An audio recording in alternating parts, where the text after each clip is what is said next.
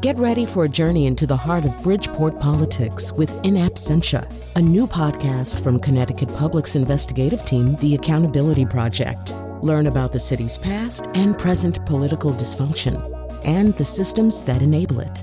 Tune in wherever you get your podcasts. Funding provided by Joe Zimmel and Valerie Friedman.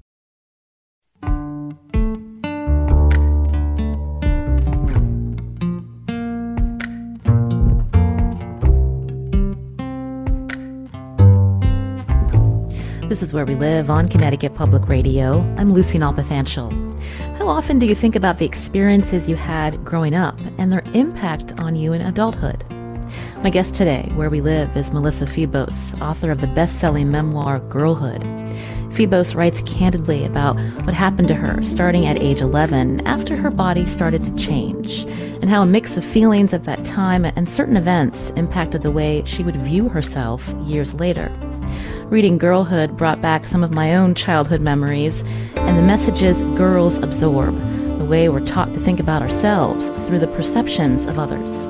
How do these experiences impact our early understanding of consent and later intimate relationships as adults? I should say our conversation may include themes not suitable for younger listeners. Melissa Febos joins us on Zoom. She's also the author of Whip Smart, and her new book, Bodywork, comes out in March. Melissa, a pleasure to have you on the show today. Thank you so much for having me, Lucy.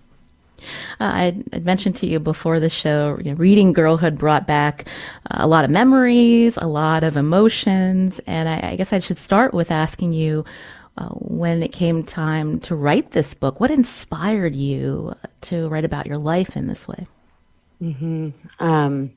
Thanks for that question. The answer is that I never actually intended to write this book. And if you had come to me, 5 or 6 years ago when I started it and told me I was going to write a book about the hardest parts of my own adolescence, I would have said, absolutely not. I will do anything but write that book.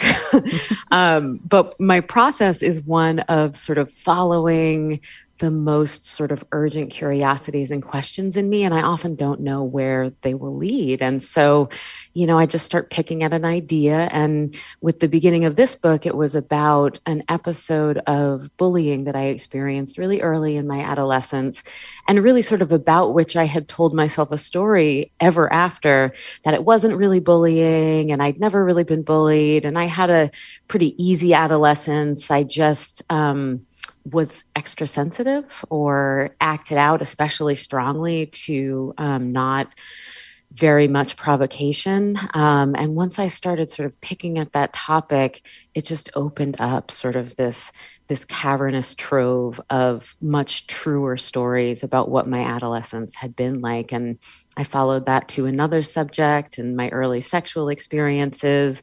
And, once you get about 100 pages in, you have to confront the fact that you're writing a book.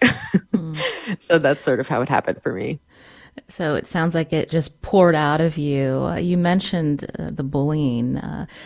Let's talk about that for listeners who haven't read your book about, what happened to you starting at age 11 as your body started to change, and how your next door neighbor, a boy, how he responded to you.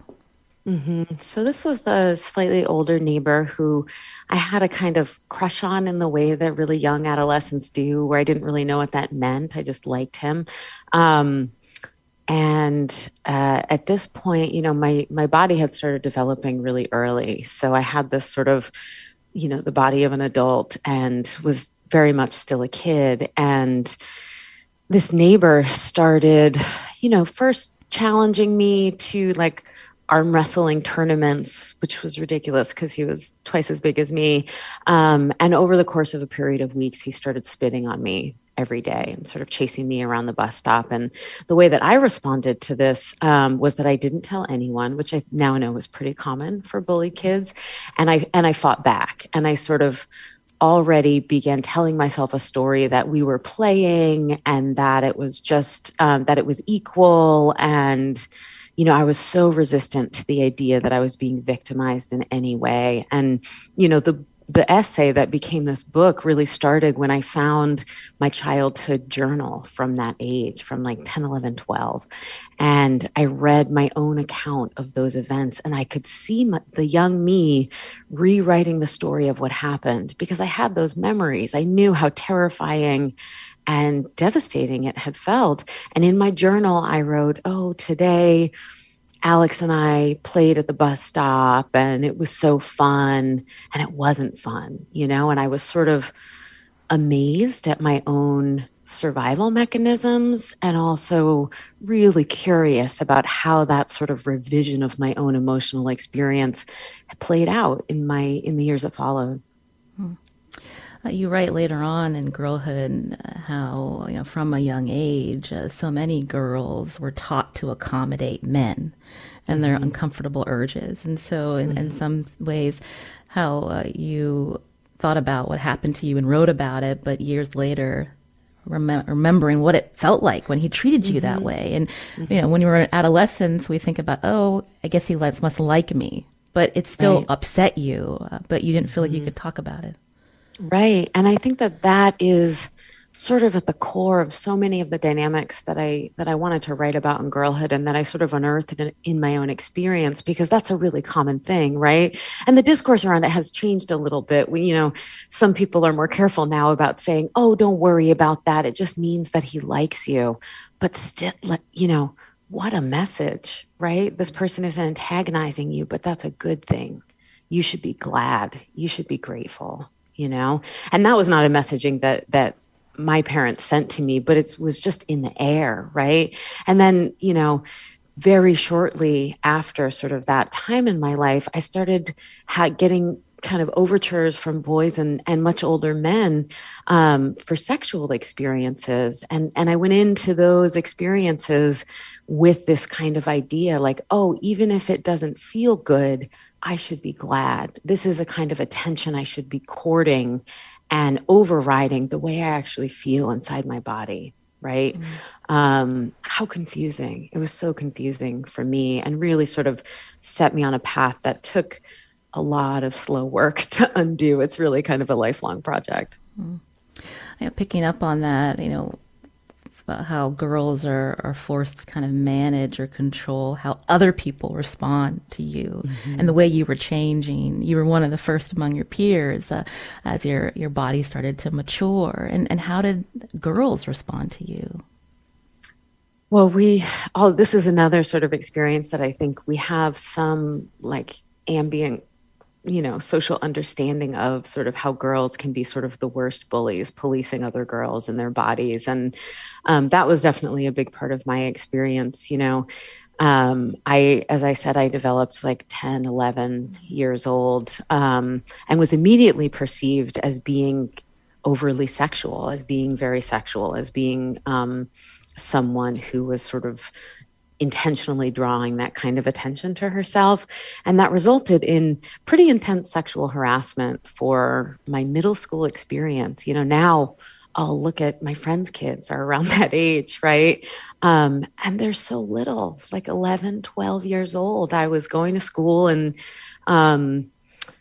people would make rude gestures. And then, on the weekends, I would be in these difficult situations that I didn't know how to navigate sexually, that, I had been conditioned to sort of say yes and be agreeable to. And then I would go to school on Monday morning and be sort of terrorized. And my response to this, again, was to hide it, to not tell anyone, because what I didn't know is how common those experiences are, right? And I think that this is very much the experience of lots of girls, developing early. As an adult writing this book, I read all of these, academic studies, and it's almost a guarantee that if a girl develops sexually early, that she'll be bullied in this way, or even if she appears different from her peers in any kind of obvious, visible way, right? But at the time, I had no proof of that. I had very little life experience, and I really thought it might just be me, that there was something about me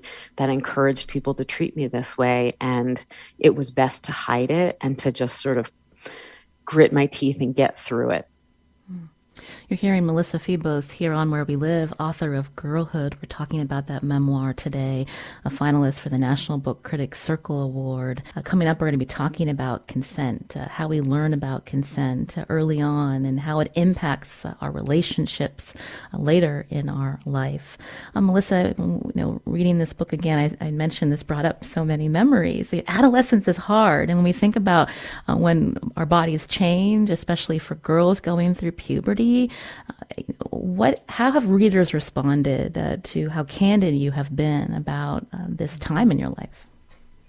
It's been so powerful, Lucy. And, I wrote 2 memoirs before this, so I had some experience, but this material was so vulnerable. And, you write a book alone for years before people you've never met end up reading it. And so I had this long, intimate process of writing it and interviewing people whose stories ended up in the book. And then when it was published, I've gotten so many emails and messages on every platform of social media. And, even through the process of writing it, as I said, I really came to this really profound understanding of how much company I have and had in these experiences that I didn't know about, but it was so different actually hearing from people, saying I had the exact same experience. I felt just as alone. I also thought it was me, and that there's nothing more healing or curative for me than sort of having that company and knowing that I'm offering that company with my work to other people. Like that is really, when I'm writing, I'm almost always thinking of that younger version of myself and what kind of company or sort of testimony from someone else who had the same experience would be helpful to her, right? And so it's incredibly gratifying. And it's interesting because I actually hear as often from parents as I do from, adult children who had the experiences I have. And what I hear from them is like, thank you for the hope that my kid is going to be okay. And also, like, what do I do in this situation? Like, how do I help them navigate this? How do I protect them? You mentioned curative, and you have said that writing this book has helped you reclaim your own body and helping women think about their own lived experiences. I wanted to quote from your book. You write, "A girl can experience or reinforce harmful symptomatic consequences as a result of a sexual experience without having been victimized by her partner, without the experience qualifying as a trauma." And so you talk about how this trauma isn't just about rape or sexual assault. It can be deeper than that. It can be manipulation and passive consent. Can you talk about that with us? Absolutely. Yeah. This is one of the issues that makes it so hard to examine our own experience, because we don't have the language. We don't have a shared language for talking about so many of the experiences that shape us and that inform our later sexual experiences. So, I've never been assaulted by any of the definitions that were familiar to me, by any of the definitions that we have, right? Which is really fortunate and wonderful, right? But we have this definition of sort of trauma, like big T trauma, I think of it. And that includes being violently assaulted, and even, what was called date rape. I don't know if we're still using that term, but that was folded in over the course of my lifetime. But we still don't have names for the other sexual experiences to which we consent but don't want, right? That dynamic I first sort of learned very, very early, that followed me through all of my sexual life, until deep into adulthood, where I was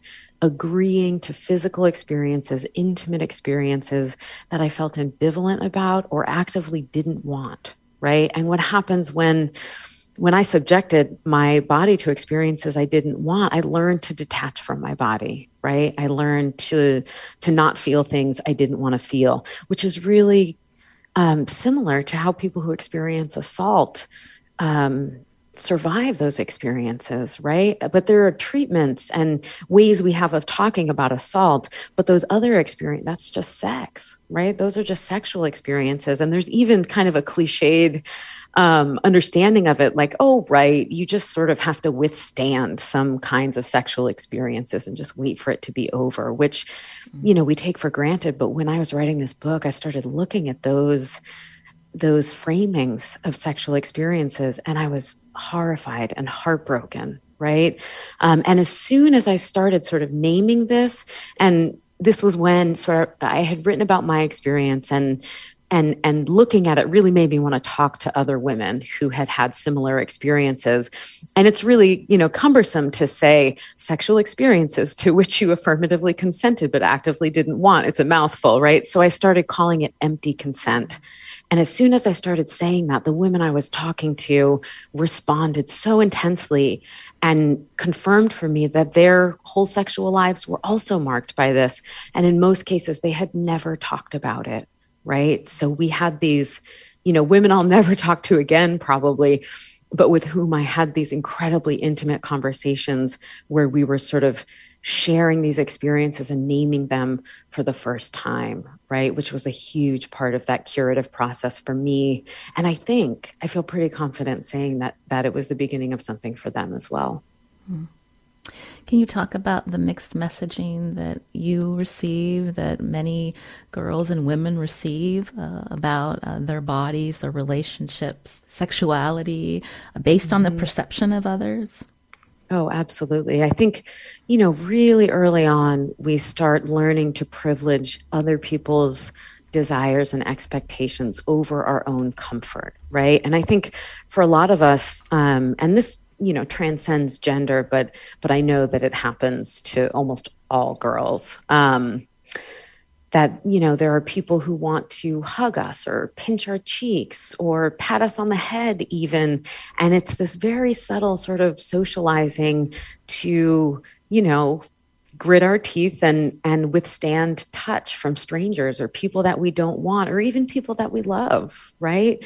Like, go hug your aunt/grandma/ this person you've never met, this adult you've never met, right? And as we get older, in school, it's the girls who are nice, who are agreeable, who take care of other people, and the ones who say no and resist and aren't sort of accommodating other people's expectation or desires that are difficult or mean. And, we all know the words for girls and women who are like that. And so, for me, it really started physically and with sort of my early sexual experiences.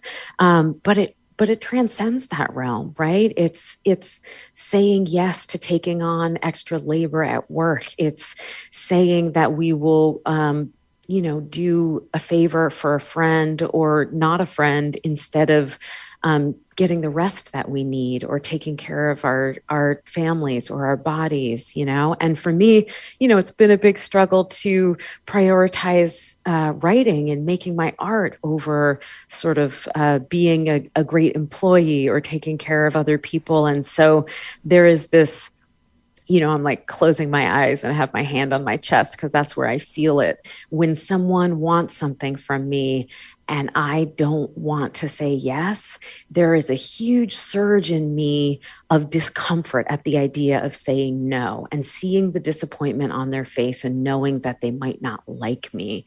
And what I've learned over the course of my life is that it's easier to just say yes and make it through whatever it is that they want from me than to tolerate other people's disappointment, right? And that is a dynamic that governs the lives of so many people in ways, really massive to the absolutely granular.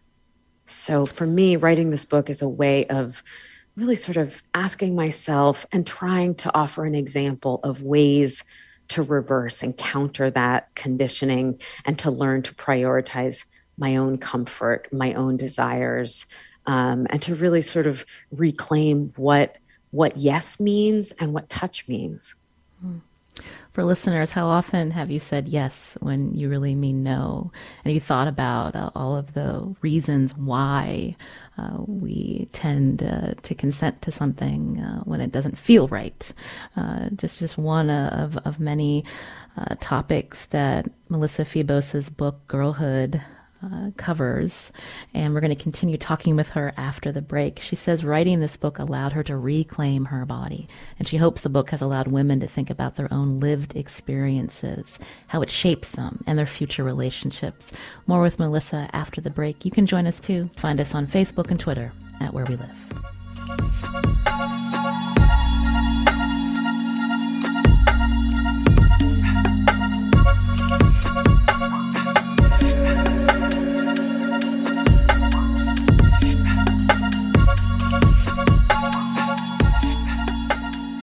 Support for this podcast comes from Hartford Healthcare. Elevating Health is funded by Hartford Healthcare. ECMO is a leading-edge, life-saving treatment for patients with cardiac or respiratory failure. Dr. Jason Gluck, director of the Mechanical Circulatory Support Program and Emergency Cardiac Care at Hartford Hospital, explains what it is. So ECMO stands for extracorporeal membrane oxygenation, outside the body oxygenation of blood. It's a life support technique that's used by highly sophisticated medical systems for patients with severe heart or lung failure. The technique involves removing blood from the body, oxygenating it, and then returning it back. ECMO procedures happen in the ICU, but not all hospitals are equipped with the necessary technology and staff. Dr. Gluck describes Hartford Hospital's ECMO Go team. So ECMO is considered when treatments have failed. And in our center, with a special ECMO on the Go team, we'll actually take that technology to their hospital and help them out there if they need to stabilize the patient and then bring them back to Hartford for recovery. For more information, go to ctpublic.org/elevatinghealth.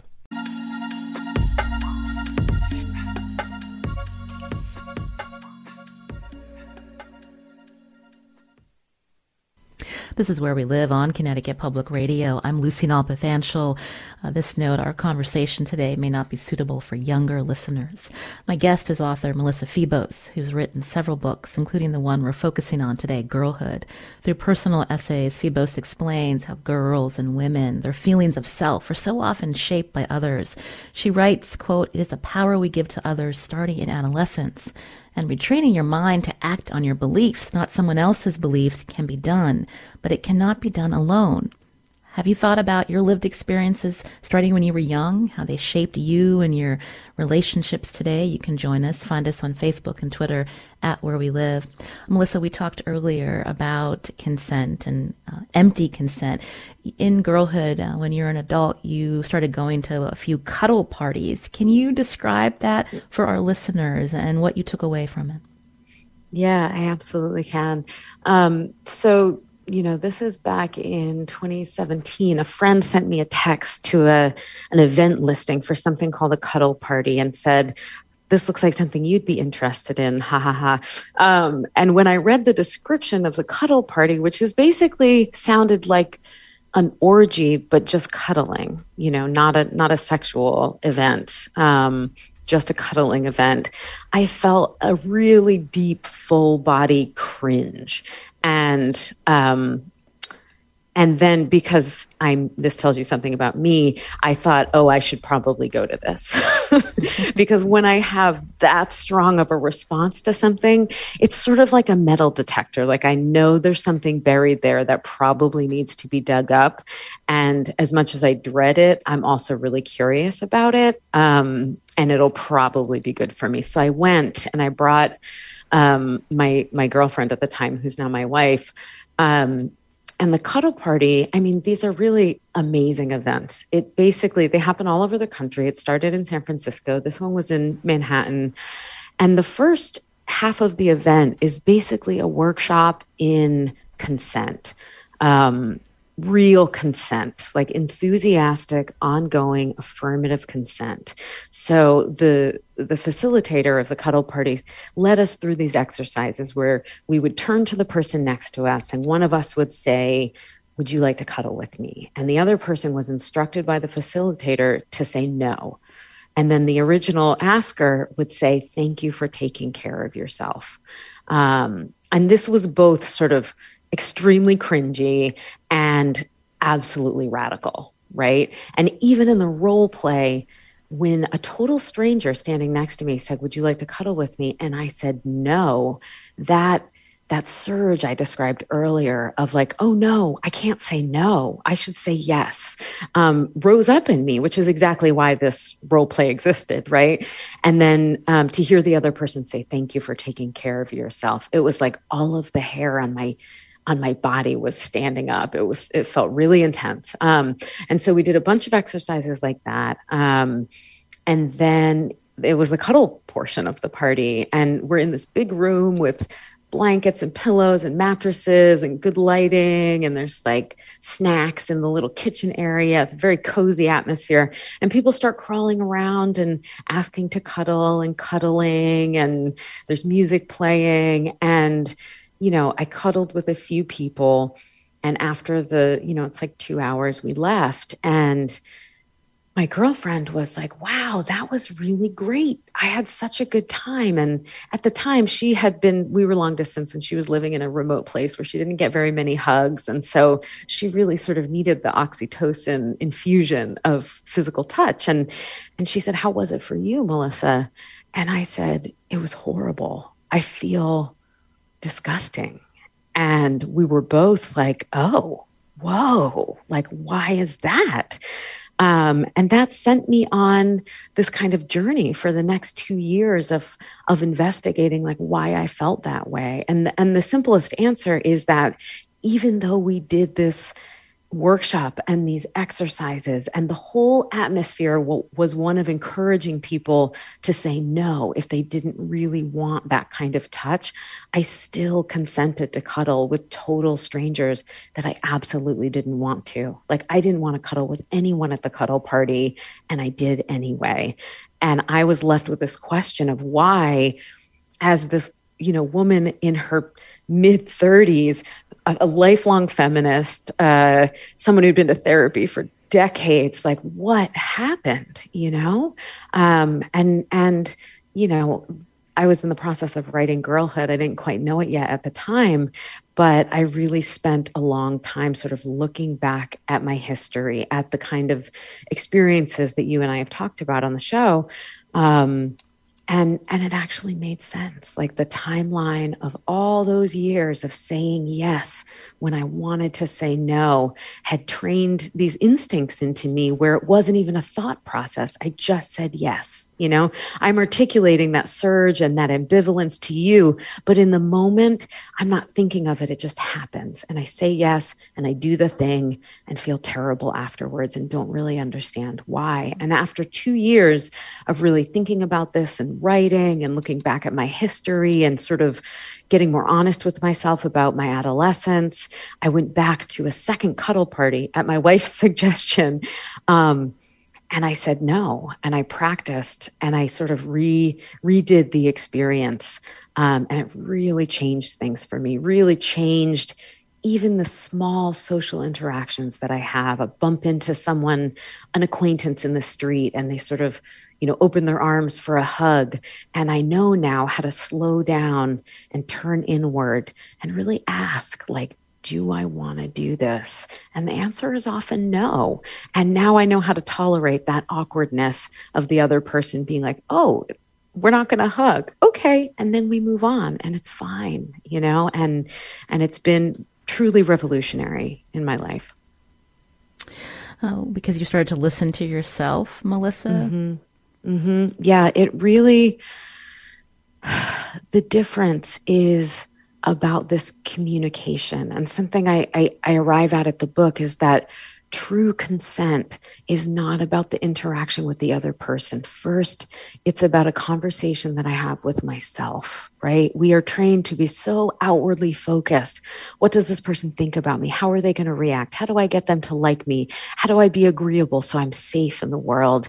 And as an adult who has the power to sort of have agency in my interactions now, I'm not an adolescent anymore, I can really slow down and take the time, let the moment become a little awkward, and turn inward and really sort of ask myself, am I comfortable with this? Do I want this? And, it's been shocking actually how clear the answer. It's like a yell sometimes, like, no. That second time I went back to the cuddle party and I stopped and thought every time someone asked, like, do you want to cuddle? Even do you want to hold hands? I would turn inward and the answer would be a resounding no, right? And when I invited my body to really communicate what I wanted, the answer was so clear. It was like retroactively clear, for all those years that I wasn't listening. For people raising children now, my hope as a parent is that that my children won't have to wait until their 30s to get that realization. Mm-hmm. Yeah, that is probably the most common question that I've gotten from readers is sort of, people who have these experiences in adolescence or parents who have kids in adolescence or, people who are both asking like, what do I do? And I think it's really, for me, it would have been a question of a different kind of conversation, one that no one that I know of was having, in the early 90s when I was an adolescent. There was just no language for it. Like, same, not only how do you say no when something feels bad, but like, how do you listen to your own desires? Like, how do you recognize what you want, right? And how do you have the sort of confidence and integrity to learn to tolerate other people's like disgruntlement when you say no? Like there was no conversation about those kind of micro adjustments and reactions. It was just like, say no, respect your body. But like, how do you respect your body when there's so much a bombardment of messaging saying you should want to be desired, like being desired and other people wanting to touch you is the goal, right? And this, very familiar, but very active kind of double bind of like, say yes, court desire, but also don't be perceived as promiscuous or sexual or accommodating in that way, like threading this impossible needle, I wanted to fit in a listener call. Stacy's calling in from Middletown. Stacy, what did you want to share? Hi, guys. Just a few years ago, when I was in my mid-20s, I saw a friend of from my high school's, young child who I hadn't seen for several years, who was a girl, for the first time, and I did the thing you do. I got down on her level and opened my arms, and I was so excited to give her a hug, and then she didn't remember me, so she hid behind her leg, like I used to with my mom when I was little, and I didn't remember one of her friends. Mm-hmm. And I looked up at my friend Caitlin, and I was like, she's going to do the thing my mom did where she pushes me over and makes me hug, and instead, she did the most powerful thing I've ever heard in my life, and she said, she gets to make the choices with her body, with who she touches and what she does. And no one had ever done that for me. Mm-hmm. And it was so moving and amazing. And I just wonder, and I hope that this next generation, I hope that they know how to use their voices and listen to themselves, Oh, thank you so Stacey. Much. That is so powerful. Tears just like flew out of my eyes as you were talking. Because it is so simple, right? Like it's so complicated in the sense, or so hard in the sense that I think as parents, like women have to be able to access that themselves, to have that pause, to think like, oh no, it's okay for this friend of mine to stand with their arms open and then stand back up and not hug this kid, right? So powerful. I also wonder what it would have been like, if I hadn't had all of that encouragement to just hand myself over all the time, right? Like, what would touch have meant if I only did it when I really wanted to? Like how would that have changed every relationship that followed? You write in Girlhood, at school they told us to say no to so many things, but never how. And that fits right here, Melissa, about learning to follow what your voice is telling you inside and to follow the cues that your body is telling you. Again, Melissa Febos is author of Girlhood. We're talking about that today. And coming up on the show, we're going to talk about how parents and educators should consider what they should consider when teaching about consent. And how do you talk to your kids about early sexual experiences? Melissa's going to stay with us. We're going to take a short break. You can join us too. Find us on Facebook and Twitter at Where We Live.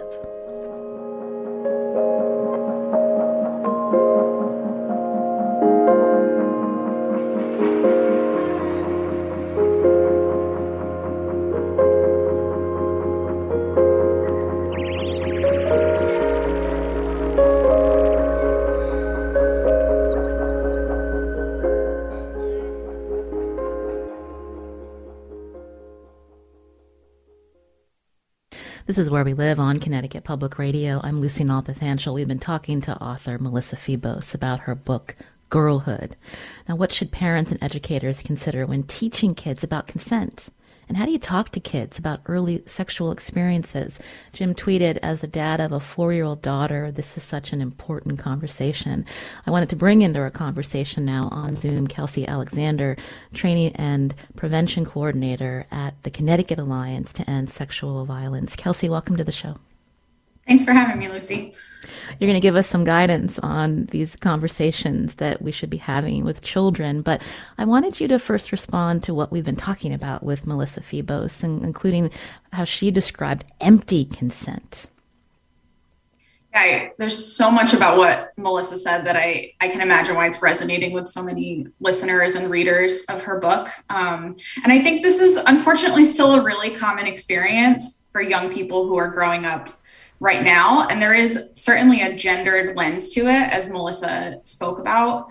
I think this idea of empty consent, or, young people, maybe particularly young girls and women, not feeling comfortable saying no, or not feeling that they are really in charge of what happens with their body. I think that's still happening to a lot of young people right now.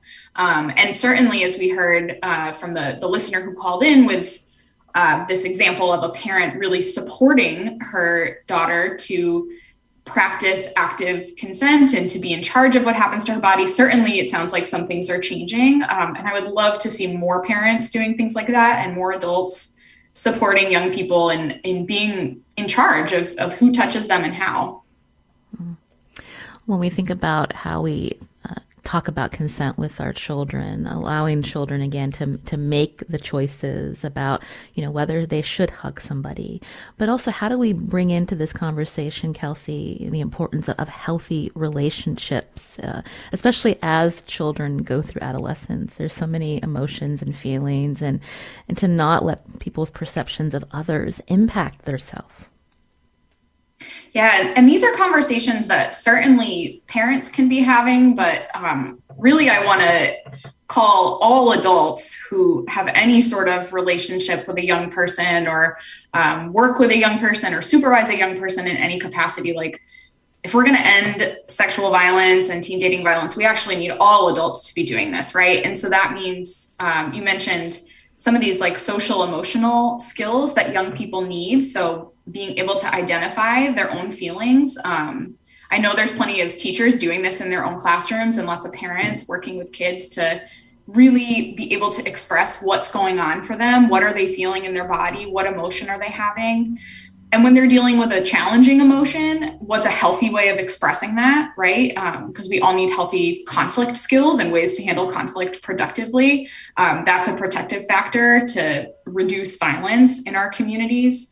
And adults have to model these same skills, right? So if a young person witnesses an adult who is important to them engaging in conflict in an unhealthy way, yelling at someone or making fun of someone, then that child's getting the message that it's okay to treat people that way, right? So it's also on us as adults to think about how we're handling our own conflict.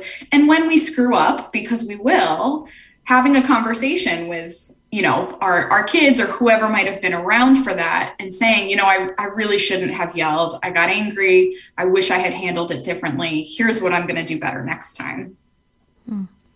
I wanted to take another call right now. Audrey from Glastonbury. Audrey, go ahead. Hi, Lucy. Thank you so much for taking my call this morning. I just wanted to ask this morning because I actually have two boys, but I feel like I still, want to communicate consent to them, especially because, I feel like it's an important issue for both boys and girls.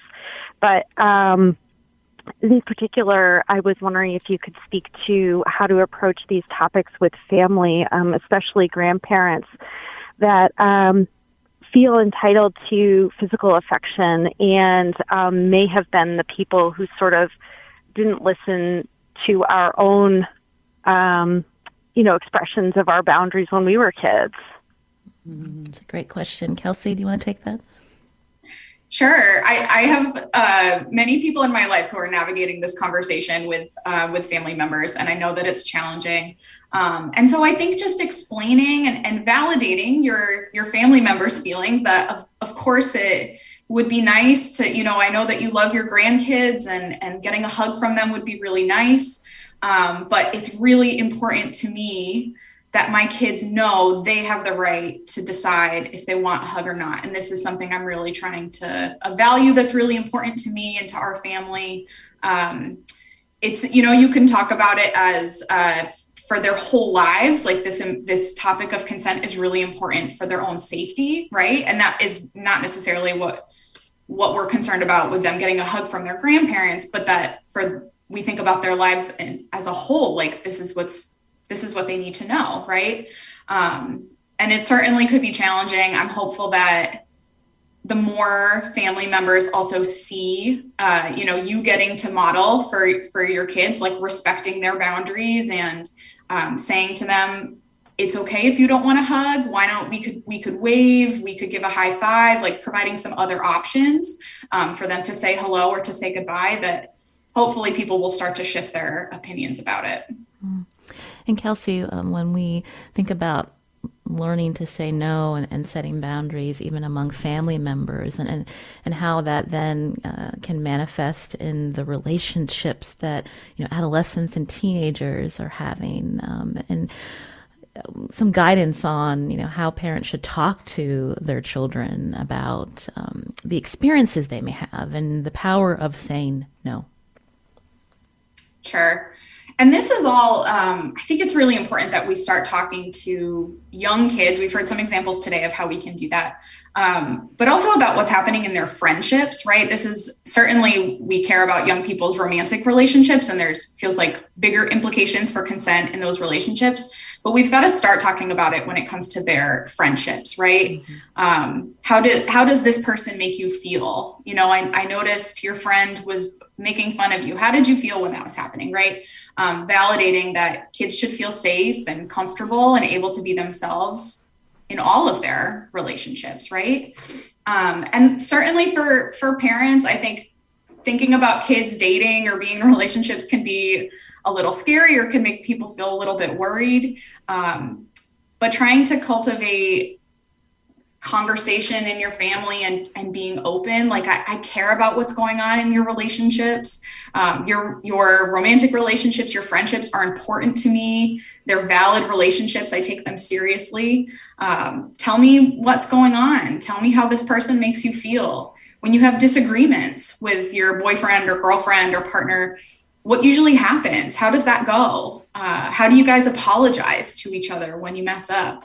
These are all questions that parents or any adult who has a relationship with a young person could be asking.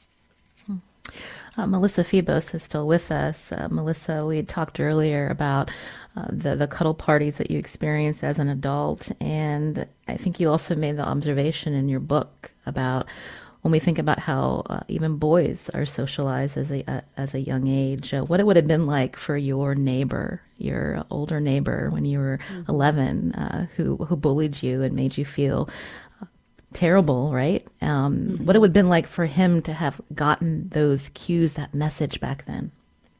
Right. I mean, it would have been utterly transformative. And I'm just sitting here nodding to everything I'm hearing Kelsey say and the callers say. And, it's when I was writing this book, I reviewed so many experiences I had with boys that were unpleasant for me, but I never finished those writing experiences feeling like it was their fault, right? Because boys get just as much messaging as, all kids are getting messaging about consent. And I actually interviewed a lot of boys who had the same experiences that I did of sort of learning to override the truth of their own bodies. And I think a big part of it, is teaching boys and everyone that what is desirable doesn't come at the cost of another person's comfort, that's not a desirable outcome. To receive affection or touch from someone who doesn't want to give it to you